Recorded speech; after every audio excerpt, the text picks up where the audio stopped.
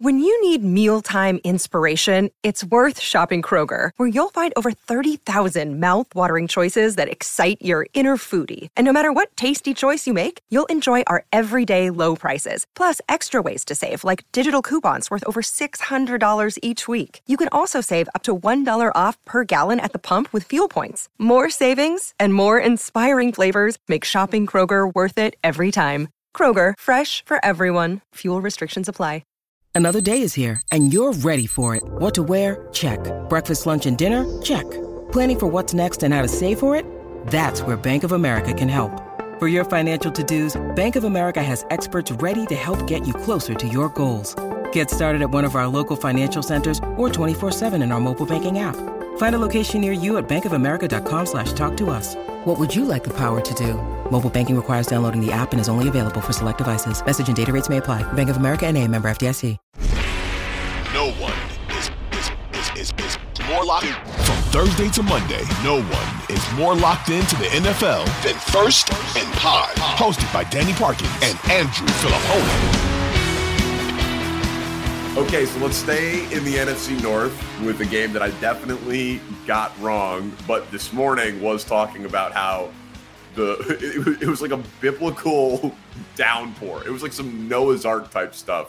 Were they doing that on purpose there with like the field and the way that they like drew the lines at Soldier Field? Like, are they just jaking this to try to get the new stadium? Like, are they intentionally trying to make it as bad as it possibly can be? The lines were crooked, but then they got fixed before the game. But like Soldier Field always takes crap for their sodding issues, but then now it's Bermuda grass for the first time ever. Dude, I drove down to do TV this morning.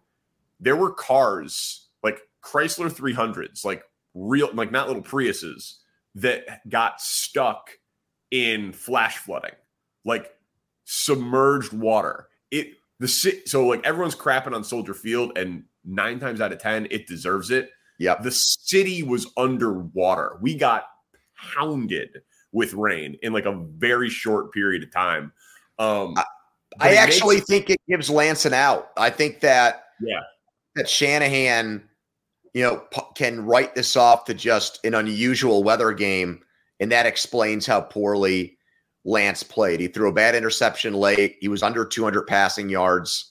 Their offense really never got going. Samuel's numbers were decent, but don't blow you away. I know Mitchell got hurt. Fields outplayed him. I mean, simply put, especially in the second half. But I think that's how they get around the Garoppolo stuff, is that the weather was such a pain in the ass.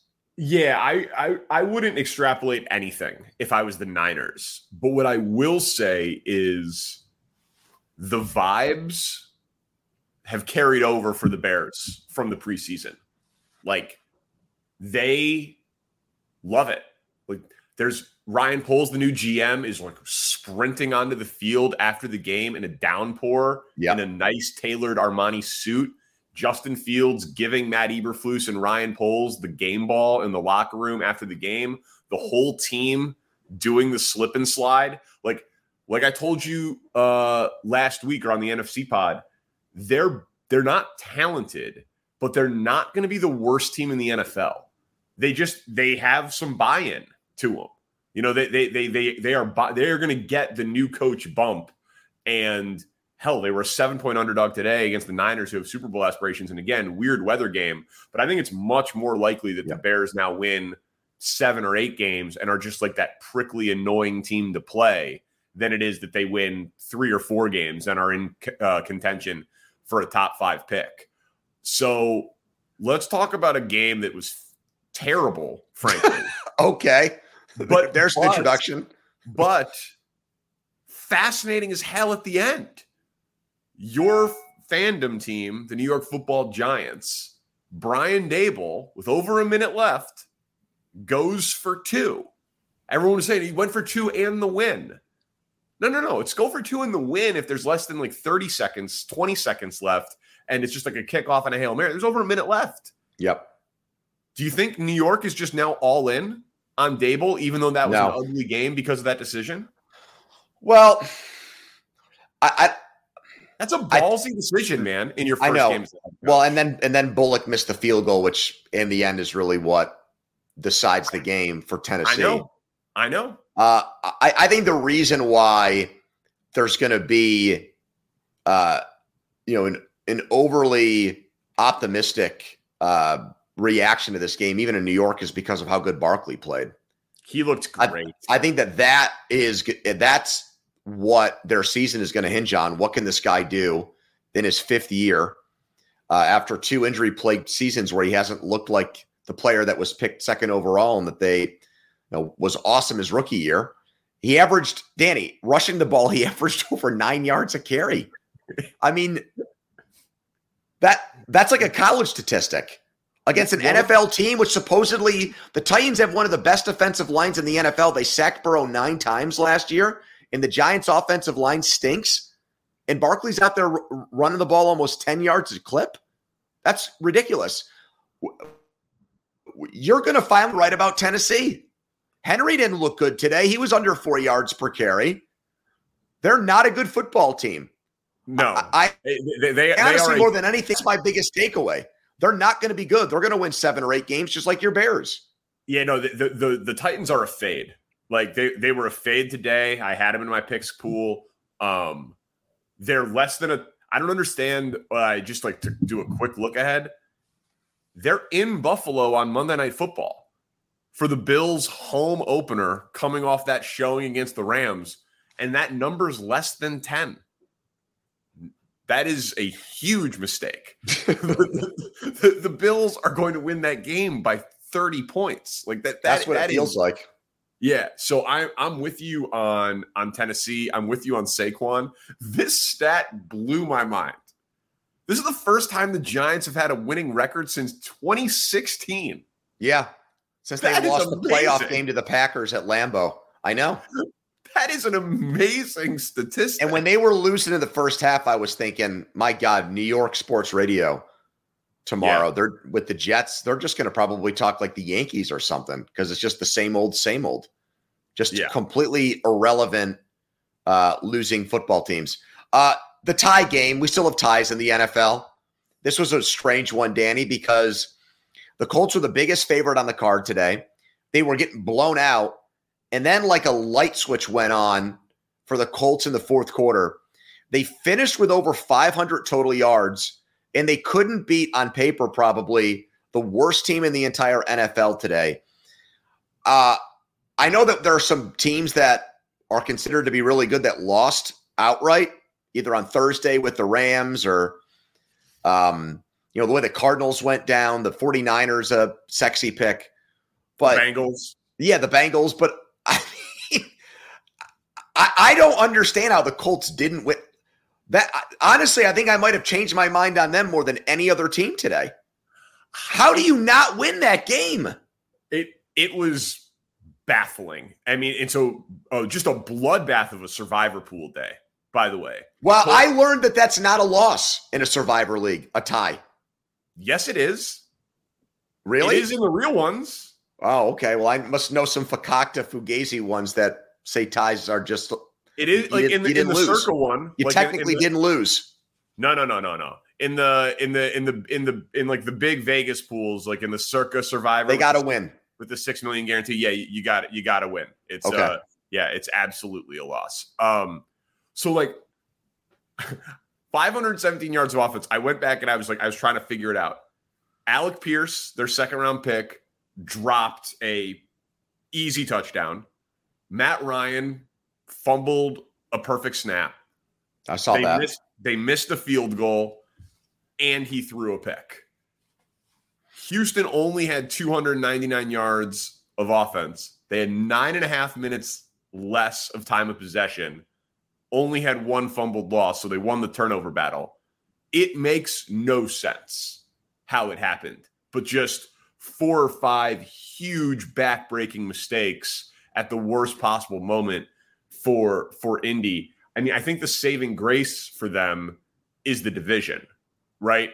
Like we'll talk about, Jacksonville as we go here, but the reason I think the reason I'm not going to change my tune completely on them is because you have over 500 yards of offense. Maybe that's just a fluky game. Matt Ryan's not going to fumble snaps and Alec Pierce isn't going to drop uncontested touchdowns.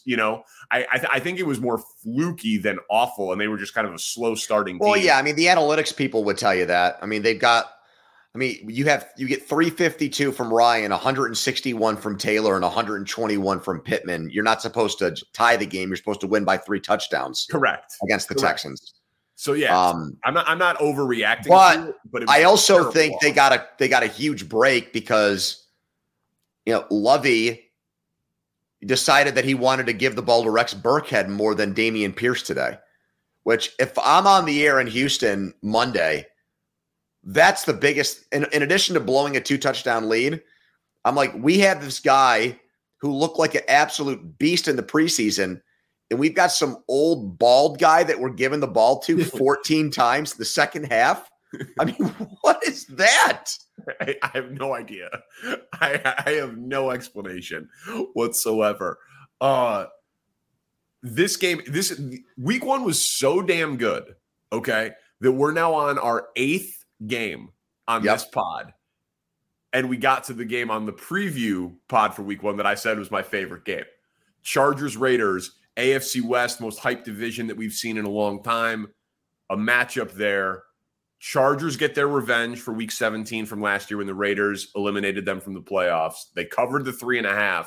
But what takeaways did you have from a division that's just going to be a blood? I got 2 big ones. I think for their next game, again, it's a short week against the Chiefs. The fact that Keenan Allen left in the first half and didn't come back, I think that has huge ramifications, especially given the way Kansas City's offense looked.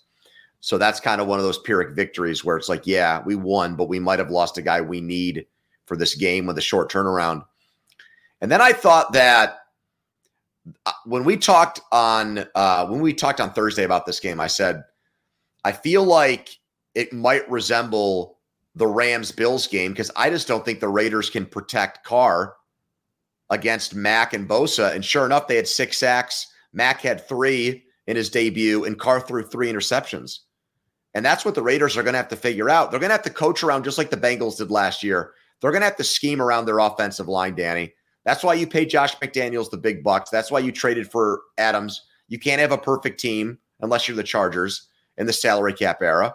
So they got to scheme around that because their offensive line is not good. It's bad.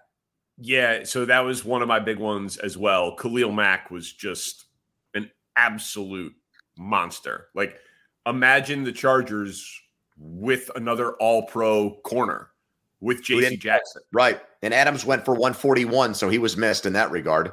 Well, that's what I'm saying. Like, you know what I mean? Like, if they – because the Chargers just always seems like they're cursed. This J.C. Jackson before the game, Keenan Allen during the game, missed another kick. Almost lost the backdoor cover, almost blew the game. Raiders had the ball late. You know what I mean? Like they easily could have lost with everything seemingly going for them. And then another Raiders thing, man, and this is maybe more of just like a fantasy or a prop betting observation. Hunter Renfrow, he's going to take a step back. Yep. Carr goes to his number 1 guy all the time. 17 targets. Yep. I can't blame him for that, though. Well, no, of course. I mean, Adams is a top 3 receiver in football, but like you would think like, oh, maybe it's going to take a little bit of time for them to gel. He targeted him 17 times. Hunter Renfrow had 6. Like that's just like that's something statistically I think to file away for that game. And obviously in a division that's going to be so hotly contested, you can't make all of those mistakes with the 3 picks and expect to win a division game. So here's another division game in the AFC, certainly not as aesthetically pleasing. Patriots, Dolphins. Mike McDaniel gets his first win as a head coach against Bill Belichick. That has to feel pretty good. But holy cow, New England's offense was ugly. I want to start with them. How ugly could this get? Like, what do you envision as a floor or a worst case scenario for the Patriots this year? 4 or 5 wins. Yeah. 4 or 5 that wins. Offense was bad, man. Yep. It was, worst fears realized because of the Patricia's going to call the plays. Belichick's going to have heavy influence. Who's really in charge? The whole mystery of the way New England does things, which they got away with Brady when they were winning. Well, that's Belichick. everything is a secret. He doesn't share anything. You know, the media thinks, the outside world thinks it's worse than it really is. No, they don't have playmakers. They don't have skill guys that scare anybody. They have very few players on the defensive side of the ball that you would say are freaks or game plan wreckers. They used to get around that with elite quarterback play and expert coaching. And Jones is not that. He did not play well before he suffered that back injury. And I don't know what the hell Belichick's doing with his coaching staff. So I think what we saw today could actually be a harbinger of hard times for the Patriots. They always suck in Miami. He's now 9-14 there as a Patriots coach outright in Miami, Danny. And they've had a lot of bad teams there during those years. They're 6-8 in their last 14 division games. 6-8. And they've lost 4 in a row to Miami. Yeah, and 4 of those 6 wins are against the Jets. Like, yeah, I mean, obviously, like you're talking about the record with Miami, and then the Bills have gotten good, but like the Patriots are not scary in any way right now. I assume that they will have some fairly well-coaced defensive games that'll muck it up. Maybe they're a team to just watch for unders. Like if they face a good offense, maybe they'll have them below like their season averages. But the Patriots offense is going to get shut out multiple times this year. They are a tough watch. One Miami point, Tyreek Hill looked like he was still vintage, 12 targets, 8 catches. Turned an interception into a long catch, ripped the ball away from a defensive back. That was a big play. And then Jalen Waddle, yards after the catch. I mean, Tua just lacks the explosive arm talent, but I wonder, man, how far down the list are they already for best wide receiver duo in the NFL? Like, you'd put Chase and Higgins over them. You'd probably put Jefferson and Thielen just because of how good Jefferson is. I wouldn't. You wouldn't, right? Like, is it the second best wide receiver duo in the NFL? I'd put Jalen Waddle's awesome. I mean, you've got Evans, Godwin, Allen Williams. They're better than Allen Williams, I think. I would agree. Yeah, I think there's a case. Renfro, Adam. Yeah, I think you could make the argument that they're the second best. I have no problem with that. Yeah. Well, it's just crazy because it's their first game together. That's why I picked them to win the division. I've got Miami 1 and I've got Buffalo 2. I think there's a very firm line between the pretenders and contenders, and that 2 at the top and 2 at the bottom. Yeah, I can't get there with you. Over Buffalo. Buffalo looked pretty complete.